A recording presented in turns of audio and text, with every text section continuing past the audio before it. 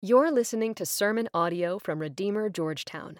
For more information about Redeemer Georgetown, connect with us on social media or check us out at www.redeemergeorgetown.com. I think it's important every now and then to start off with some very fundamental basic truths. Jesus is real and he's alive, having died 2,000 years ago publicly on a Roman cross. He has risen again 3 days later, victorious over sin and death. He is alive. He is real. Heaven is real. Hell is real. People are going there every day. And I want you to know that as we begin this sermon, that there is more happening than we could possibly imagine when God gathers with his people for corporate worship. When the Word of God comes open, when people turn the attention away from the world and onto the truth of God's preached Word. And God wants to speak to your heart today, and this is the great gift that he wants you to have. He wants you to know him as not a God who just brings you to heaven someday, but a God who lives his presence in your life, bringing heaven into your life in micro right now before it happens in macro someday. This morning as I was getting out of my car and I was gathering up all my stuff, there was a young lady in a car that was kind of driving slow, and I could hear a metal on metal grinding as she was moving down the street. And she got out, she kind of looked at her donut tire she put on, and I thought, she needs help. And I thought, God, this is exactly why I got to teach my kids how to change a spare tire. And so I said, hey, I'm no mechanic, but I think I know what might be going on, which meant I was going to go get Ryan Moore, and he was going to help me figure it out. And we got the thing put on there right and prayed. Well, I asked her, could I pray for you, and would you be willing to come to the service? I mean, come on, let's change your tire. Come on, grab a seat. And so she was very wonderful, and she wanted to get her tire fixed. But there is something of me as a father saying, if my kids were on the side of a road, I would hope some nice friendly guy like Ryan would come and say, hey, I can help you. Would you let me help you? But if they weren't, I'd love for them to have the ability to do it themselves in case no help was coming. These are the things I think about as a father now that my kids are moving into that phase where they won't be in my house. They'll be on their own. I want so much for them to have their own faith in God. You've heard mine. You've heard my wife's. I've prayed over them a gazillion times. Prayed with them a gazillion times. I want them to have their own faith. I want them to know how to do it without me. I want them to know how to walk with him, trust him, love him. This is the greatest gift any Christian will ever receive this side of receiving salvation, is that you would learn to pray. And God is forever in a posture leaning forward towards you, inviting you into him fuller and deeper, that you would know him, that you would love him, that you would trust him. It's not enough that you would just pray when the valleys of life come crushing down on you, or when you didn't study for a test, or you're in over your head because something costs more than you can afford. It's not nearly enough that you would pray emergency prayers. You were saved for something greater than that. You were saved for him, to know him, to dwell with him, to enjoy him all the days of your life until you come home to him. And that's why when we see in Matthew chapter 6, and again later in the Gospel of Luke, a companion text to this, the disciples only asked Jesus to teach them one thing: teach us to pray. That's it.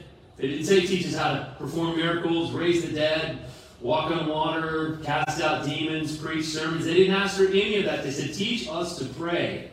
Now, these are men who had been praying their entire lives. But when they saw Jesus pray, and they knew that something was radically different in the way that he would pray and the way they had been praying. And so they said, teach us to pray. Well, so he gives them this model prayer. And it's really important that you understand that this is a how-to of prayer. They didn't say teach us a prayer. They said teach us how to pray. And so when you look at what Jesus responded with here in Matthew 6, he taught them a model for prayer.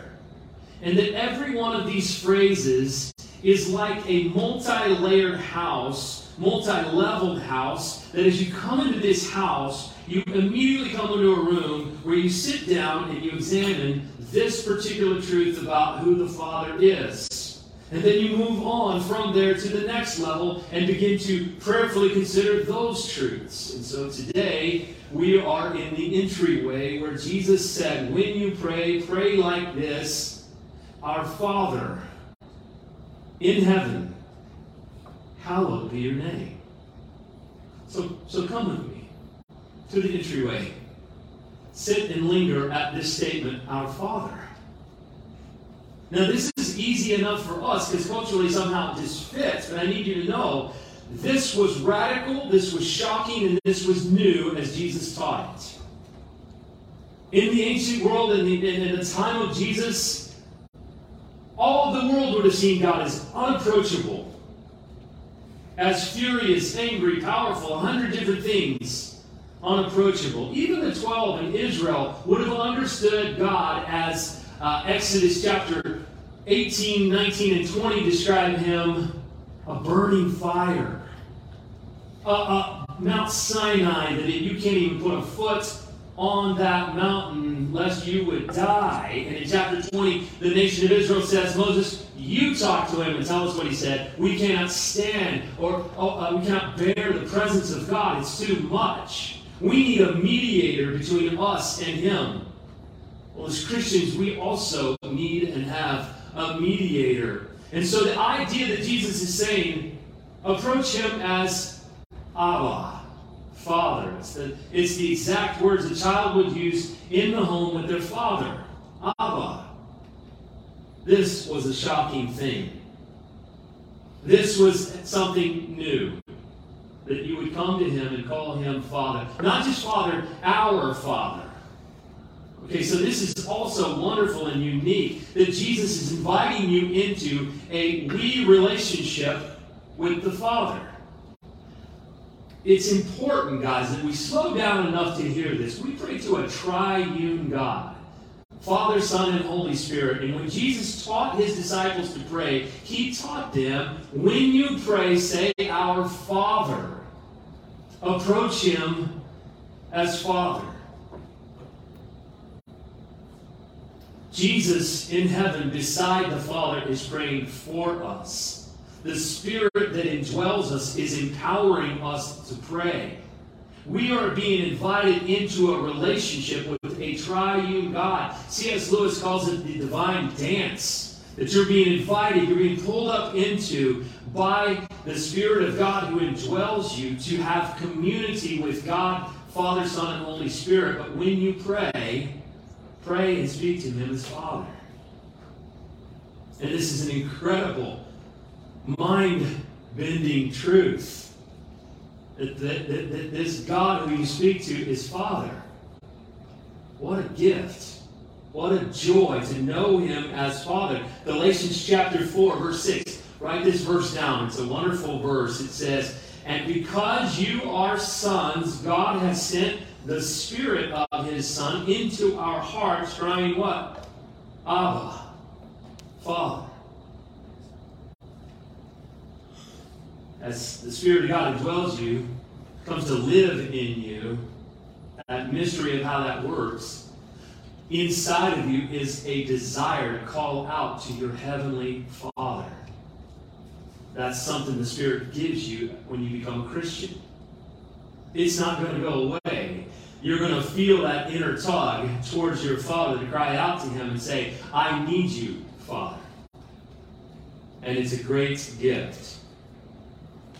There are people, and it's kind of a tell, and let me say this as your friend and pastor. Sometimes when I listen to people talking, and they talk about how they're studying the Revelations. I'm like, no, you're studying the book of Revelation. When they talk about, and they pray, and they say, Dear sweet Jesus, I want to go. I mean, okay, you can pray to sweet Jesus, and that's it. But when you want to pray a biblical prayer, pray to your Father. This is the model he gave us. Speak to your Father. Now, for some of you immediately, see, that's a problem, right? In fact, it inhibits you in prayer because there's a lot of hurt associated with the word father in your life. There is a void, an emptiness, a father who was disengaged, a father who was disappointed, a father who did not care. And so for you, when you hear Jesus saying in prayer, go to him as Father, you immediately have a roadblock emotionally because you got a lousy dad or you've been a lousy dad. Well, let me tell you something. God intends to redeem that word Father in your life. He intends to reclaim that as his own. And he's a good father. He's an engaged, attentive, wise, nurturing, compassionate, loving father. I like to think of myself as a pretty good girl dad. I've got daughters, right? And then I knew I just wasn't a very good boy dad. I knew that with my son Luke, I was kind of a lousy dad. And I was replicating the brokenness between my dad and myself, who probably was replicating his. And I remember one night when something had gone wrong. I know exactly what it was. It's just kind of embarrassing. But there was an argument amongst my kids, and I came out, and I was guns blazing, baby. I was nailing people. I was shouting them down. I was telling them, this is what's going to happen. That's not going to happen. And I was being that jerk of a dad. And Luke came in my room, and he said, just with tears in his eyes, he said, you don't know what it's like to be on the other end of that. And he spelled it out, and I broke and hugged him and said, I am so sorry. I love you, and I've been a terrible dad to you, and I'm sorry. And I want to tell you something, that at my dad's funeral, and I invited people to get up and speak, the last person in the world I thought was going to get up and speak was Luke. And what he said was, my dad and I have a good relationship now. But it didn't used to be good, and I'm sure it's because he didn't have a good relationship with his father, and God has fixed that between he and I. Now listen, God wants you to know him as Father, no matter how lousy your dad was or how lousy a dad you've been. He wants to reclaim, redeem what fatherhood is. He's a good, loving, kind Father. And if he is Father to me and to you, he is our Father because Jesus has invited us into that. To all who believe in him, he gave the right to become children of God. There are enormous advantages to having God as our Father. Enormous advantages. When we go on vacation, and if we're driving, I'm in the driver's seat, thinking about gas, thinking about air pressure in tires, thinking about the distance and range that we have to go, I'm thinking about the food and the lunch and how we're going to pay for it. I'm thinking of that, and they're not. They're in the back seat playing video games. Why? Because I'm Dad. I'll navigate. I'll get us there safely. And if we have a blowout, I'll fix it if I can. Because I'm Dad. You get to sit in the back seat and not worry about how to pay for lunch or do we have enough tire pressure in the tires. You don't need to worry about that. You're a kid. Sit back there and play. Fight with your siblings about how big a space you got on the cushion. That's your deal. My deal is get us there. So many advantages to having a dad who's a good dad, who happens to be wise, who happens to be powerful, who happens to be wealthy beyond our wildest imagination. He's got you. He's a good Father. It doesn't matter how you've understood him in the past. The truth is, he is Abba, Father. Let me tell you another advantage. Last year when we were first here, and one of my kids went to school and was playing basketball and didn't have the right shoes, and I don't know. I mean, she never played basketball before, so the next day the coach shows up with shoes for her. I said, why? I mean, if you don't have the right shoes, we'll go get you the right shoes. She's like, I don't know. Maybe she thought we couldn't afford it. I said, I'll tell you what. Give the shoes back, and let's you and I go to Dick's Sporting Goods, and I'm going to buy you the most expensive shoes I can find. Because you're mine. got you. You're mine. And that's probably snotty and terrible of me, but it's like, you don't need that because you got me. Oh, friends, he's a good father. He knows what you need before you ask. He can afford you. He's watching over you. But there's something I want you to know about this word father. In the Hindu language, Hindi, I believe is what it's called, you would call your mother Mata. You would call your father Pisa. That's father and mother. That's mother and father. But you would never call your dad Pisa. You would call him Pisa Ji. You always say the word Ji. It's like saying daddy, sir. So you know him as father, but you don't call him Pisa. He is Pisa Ji. And when you see Jesus showing you this intimate, caring, loving father, you need to understand that he is father, sir. That he is daddy, sir. He is Pisa Ji. Because why? Well, it says here, our Father in heaven. Now, I want you to see this as two phrases in tension with each other, both absolutely necessary. He is your Father. He is engaged, nurturing, caring, loving, wise, all of those wonderful things, approachable. But he is also the King who rules from heaven above. He is Almighty God, the maker of heaven and earth. And so when we see words like Psalm 115, verse 3, and I want you to see this, we quote it often enough. Our God is in the heavens. He does all that he pleases. If you don't like that one, listen to this one, Psalm 135, verse 5 and 6. For I know that the Lord is great, and that our Lord is above all gods. Whatever the Lord pleases, he does, in heaven and on earth. In the seas and all the deeps. You get the picture? Our loving, kind, gracious, engaging Father is also the Almighty Lord of the universe. And it's important that we would see him these ways. Daniel chapter 4, after Nebuchadnezzar comes back into sanity, he says these words, at the end of the days, I, Nebuchadnezzar, lifted my eyes to heaven, and my reason returned to me, and I blessed the Most High. I praised and honored him who lives forever. He's describing our Father. He lives forever. His dominion is an everlasting dominion.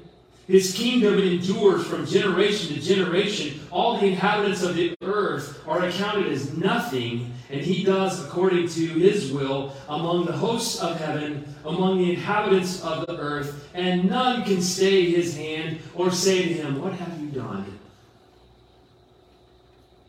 So I want you to see that as we sit in this first room and we understand something wonderful and kind and gentle and generous about him as Father, never mistake that alongside that truth, he is also the one who is sovereign over everything. And this is good. This is good because if I have a Father who is that kind and good, but also who sits in heaven as God Almighty, I've got something wonderful as a Father in heaven. Dwight D. Eisenhower had a son named John D. Eisenhower. And John, as a 13, 14-year-old, watched as his father went out onto a balcony, and all of the United Forces, Allied forces in Europe, as he came out onto that balcony and he was about to make a speech, all of them came to attention in silence as his dad walked out on the balcony. And he said, wow, he's my dad, but he's the commander of the Allied forces of Europe. Now, multiply that over and over and over again and come down on this truth. That if you understand him as Father, but also as Lord in heaven, you have something worth meditating on, worth giving you insight. Because you get turned around, and so do I, by the struggles of life. If we heard the circumstances that some of you are walking through right now, we would feel deep, deep compassion for what you're struggling with. We would want to engage in help because we're family. It is a good thing when in the midst of your chaos, in the midst of your struggle, you bring your struggle into the presence of Father who is in heaven. And you lay it in front of Him. And you say to Him, I am turned around, outmatched, overwhelmed. I can't resolve what is happening here. I need you. If you read 2 Kings chapter 18 through 20, you'll read the terrible, beautiful story of Hezekiah. Hezekiah, from a young age, was a great king, honored God, did what was right in the sight of God, and God blessed him, and he flourished. And as he grew older, he came up against an Assyrian commander, Rabshakeh. Sounds like a bad guy, doesn't it? You know, he came up against this guy, and this Assyrian commander surrounded him. And what did he do? Well, of course, he called on the name of the Lord, didn't he? Not this time, he didn't. Not this time. He sent people out there and said, how much money you want? What do you need to go away? And this guy liked the sound of that, so he said, gold and a lot of it. You just keep bringing it, and I'll let you know when it's enough. It says that Hezekiah went into the temple doors and cut them off because they were made of gold, and added them to the hall of gold to make this guy just go away. And then in his shame and in his weariness, he came before God and he laid out his struggle in front of God. And the prophet Isaiah came to him and said, hey, God says, I've got you. He laid out the ugliness of what he was facing and his sin for having tried to buy this guy off. He laid it out in front of God, and God took care of the problem. 185,000 Assyrians were dead the next morning because an angel came in and slaughtered them all. Why didn't he do it the first time? Why does Asaph say in Psalm 73, verse 16 and 17, but when I thought about how to understand this, it seemed a wearisome task until I came into the sanctuary of God, and then I discerned their end. You see this? If you don't know Him as Father, if you don't understand that He is in heaven, you'll try to handle things yourself. You'll get exhausted, frightened, broke, weary. Because you are relying on your own resources. You're asking God to bless your plan. You're asking Him to fix what you want to see fixed. You're not understanding who He is. And because you don't understand Him as Father in heaven, you are radically trying to control your circumstances and relationships and finance. You're doing that because you don't believe that He is Father who understands how to get the car to the next gas station on the road trip. You're forever asking Him, hey, are you sure we have enough money to get enough gas to get to Florida? You sure you thought this whole thing through? Because I can drive. I'm only 10, but I can drive. Oh, friend, play a game, would you? Just trust me. I'm your Father, and I've done this before. See, if we understand Him rightly, there's a deep exhale of your soul that goes, okay, all right.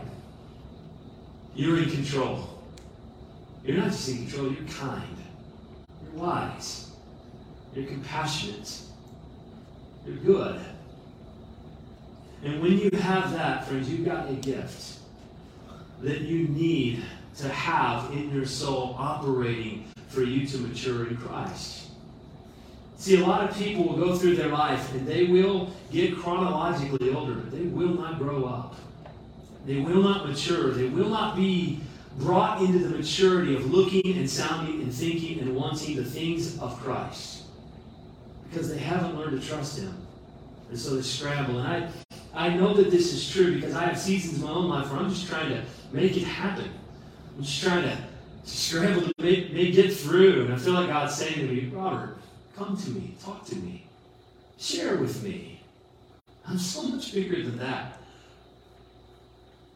Well, what do we do then with the phrase, as we look forward, our Father in heaven, hallowed be your name. Hallowed be your name. Hallowed's not a word we use in our normal language. Now and then we would say it's All Hallows Eve at the end of October. Or you're standing on hallowed ground when you go to the 9/11 memorial. When you go to Auschwitz and you can walk right into the gas chambers, it's hallowed ground. There's no laughing in there. There's no carrying on or playing tag in there. You go to the tomb of the unknown soldier, it's hallowed ground.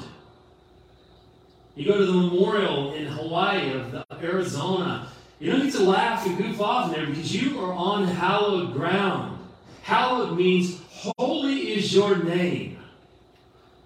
Father in heaven, holy is your name. The first request I have is that your name be hallowed to me. That I would honor, revere your name. That your name would be holy to me. That I would not treat your name as if it has no real value. I can goof off. I can play, I can name your name, but never really actually believe it. You know, in my house when I was a kid, there were certain words that were the worst of the cuss words. Now, we all know one of them, right? The F-bomb. Well, okay, there was another one, it was GD, and I'm like, I just cringe every time I hear it. My dad was an artist with this, you know, he would fling that word around, other cuss words, you know? But every time I'd say, that's taking the Lord's name in vain. No, it's not. Well, that's one way you can take his name in vain. To take the Lord's name in vain means to take it in emptiness. Emptiness. If I would say that I understand the name of God, but I don't live with any reverence, any respect for, any recognition of who he is as his name describes him, then I know the name, but I'm taking it in vain. If I were to ask you, tell me about your dad. Now just for a moment, go with me. If I said to you in a quiet, tell me about your dad. How long would it be till you get to his location? Pretty quick, huh? What if I said, no, that's what he does. Tell me about him. I want to know him. Who is he? What words would come to your mind? Okay, so when we ask Jesus, tell us about your dad, we're not asking for biography here. I don't necessarily need to know what a historian might say. I need to know what you say because you're his son. I want to know who he is. Well, God has so kindly in his word, which Jesus, again, is the word of God. He is the incarnate word of God. So Jesus describes his Father in the word, Old Testament, New Testament. And here's some of the names of God that he calls himself by. And I love some of these. And what I want you to do is I want you to find the name of God that most resonates with your soul at this season of your life. The first one I wrote down is this, El Roi. The God who sees. From Genesis chapter 16. And this is important because this is a Gentile woman named Hagar who is fleeing because she's in distress. She's running away into the wilderness all by herself. Feels completely left out, alone, isolated, and scared. And what happens? She encounters God there and she says, truly you are a God who sees. You are El Roi. You don't need to know that God just sees you. He sees you. You're not hidden from his sight. He sees, he understands, he hears, he knows where you're at. That's who you are, Father. He's also Jehovah Jireh. He is my provider. I've got things that I need right now, and I feel them at a guttural level. I feel them at a very mundane level. I need things in my life right now.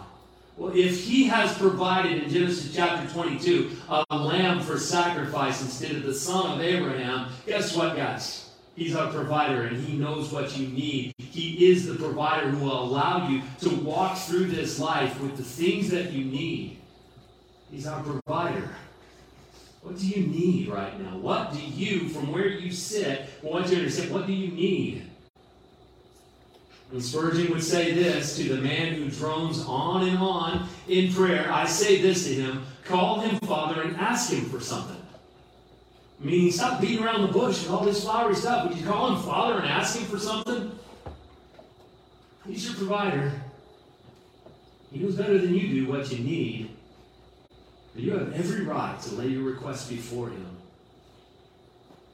He is our provider, but He's also Jehovah Rapha. He is our healer. He is our healer. This is from Exodus chapter 15, verse 26. The nation of Israel, having been under such struggle in their captivity in Egypt, and God says, but I am your healer. I heal your soul. I heal your heart. I heal your physical problems going on in your body. God, you're our healer. What's broken in you right now?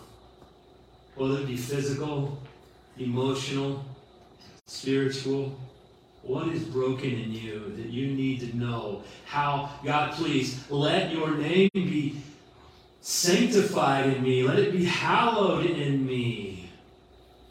Because before I move into these other names, please hear this. There is a strong, unbreakable link between the name of God being hallowed in you and the name of God being heralded through you. If you don't believe this, you'll never communicate it. You'll never speak of it with any kind of authority, with any kind of reality. If you don't have His name hallowed, you will not herald His name. So His name must be hallowed to us. God, teach me that you really are my healer. Teach me that you are the God who sees me. I like this, that He's also Jehovah Ra'ah. He is our shepherd. From Psalm 23, verse 1, the Lord is our what? He's my shepherd. Now, this is not super flattering when you consider that makes you a sheep. Sheep are not very fast. And the big teeth or claws to fight with or bite with. They don't have any of that. Easily confused and overwhelmed, but they've got a shepherd. We have a shepherd. A shepherd who knows how to navigate the tricky spot that you're in. He knows how to bring you into a place of stillness. He knows how to give you the water that you need, the protection that you need. Oh God, may it be that your name is hallowed. If I say that you're my shepherd and I scramble around in self-reliance, always trying to scramble, always trying to white knuckle when I'm scared, I am taking your name in vain. I'm making a mockery of this truth. It's not hallowed to me. God, hallow your name in me that it might be heralded through me. You are my shepherd. You're also my peace. Shalom, Jehovah Shalom.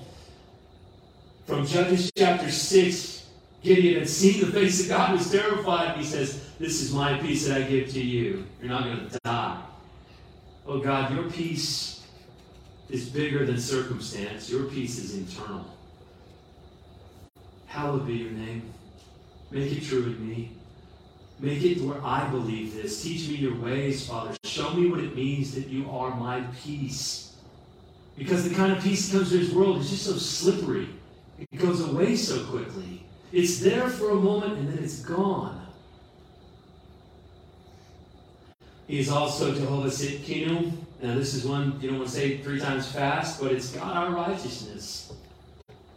You are our righteousness. I'm not good enough. I'm not righteous enough. I am blameworthy. I have moments where I act in a way I should not. I had a bad moment yesterday. I had a moment that I'm like, oh my gosh, do I share this? I was heading down the street, didn't realize everything was blocked off. My daughter was late to get to her work thing, and so I'm trying to do a U-turn. Plenty of room, so I'm doing one of the U-turns. This car comes rushing up. I mean, they're on the horn, they're flipping the bird. I did not respond well at all. I mean, I did not respond well. I didn't flip her off back, but I mean, I was like shouting, "You're a nut! You're a nut!" You know, I was like, oh, "What is wrong with me? I hope my church didn't see that." If you did, I apologize. I apologize to my daughter. I apologize to that lady in spirit. But here's the truth. If Satan wants to attack us for being sinners, he's got rich targets. You failed and I failed. We're not who we hoped we'd be. Martin Luther said that when Satan attacks him for not being righteous, for not being good enough, he says, "What of it? I have a Savior who died for my sins. He is my righteousness. I don't have eternal right." If what you're trying to say is I'm not a good guy, I agree with you. And if you knew me better, you'd attack me more effectively. I have a righteousness that is not my own. God is my righteousness. He is the one who trades places with me. He's my substitute. He is my righteousness. All of my sin went on to him.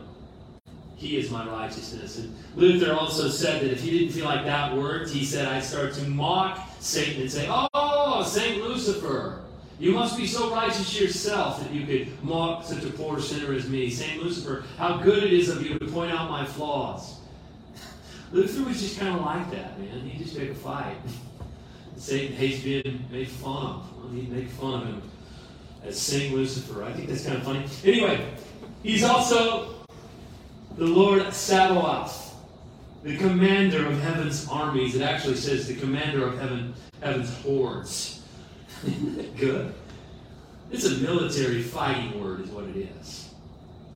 God is a valiant warrior for us on our behalf. He commands heaven's armies in heaven and on earth. And when God decides to defend his child, he speaks and angels come into being in ways we don't understand. They engage a fight that we aren't strong enough to fight. Come on, sometimes you need that more than you might realize, more than I might realize. He is a valiant warrior who fights on my behalf. He afflicts those who have afflicted me. Visible and invisible. Doesn't matter. That's who he is. Oh Lord, hallowed be your name in me. I don't believe this stuff 90% of the time. Lord, make it to where I understand and believe that your name is exactly who you are. Hallowed be your name in me, that it might be hallowed through me to those who I'm close to, those that I love, those who need this. And here's what's wonderful. In this very room, the hallowed name of God, as you find it, as God speaks it into your soul, in this room, we are meeting and gathering and discussing what is true, proclaiming what is true, and then into classrooms, into office spaces, onto athletic fields. The hallowed name of God in our hearts and on our lips goes into Georgetown. May it be that we actually believe this. Hallowed be your name, Father. Help me. Give me this truth. You are Father. You sit in heaven. May I know the truth about who you really are and live in that so that you may be glorified. As you come up to receive the Lord's Supper, grab one. Grab one of these. It's very simple, very small, but it's a note card or a bookmark that actually has the names of God. And on the back, it's got more. It's got references. And here's what I want you to do. I want you to ask your Father in heaven to hallow his name to you. I want you to ask him, this particularly is something I have not believed about you, Father. I don't really believe you're my provider. I don't believe you're my shepherd. I want to believe it. But I don't believe that you'll actually heal this thing in me. I want to believe that. God, let this be true in me. Hallowed be your name. Pray with me.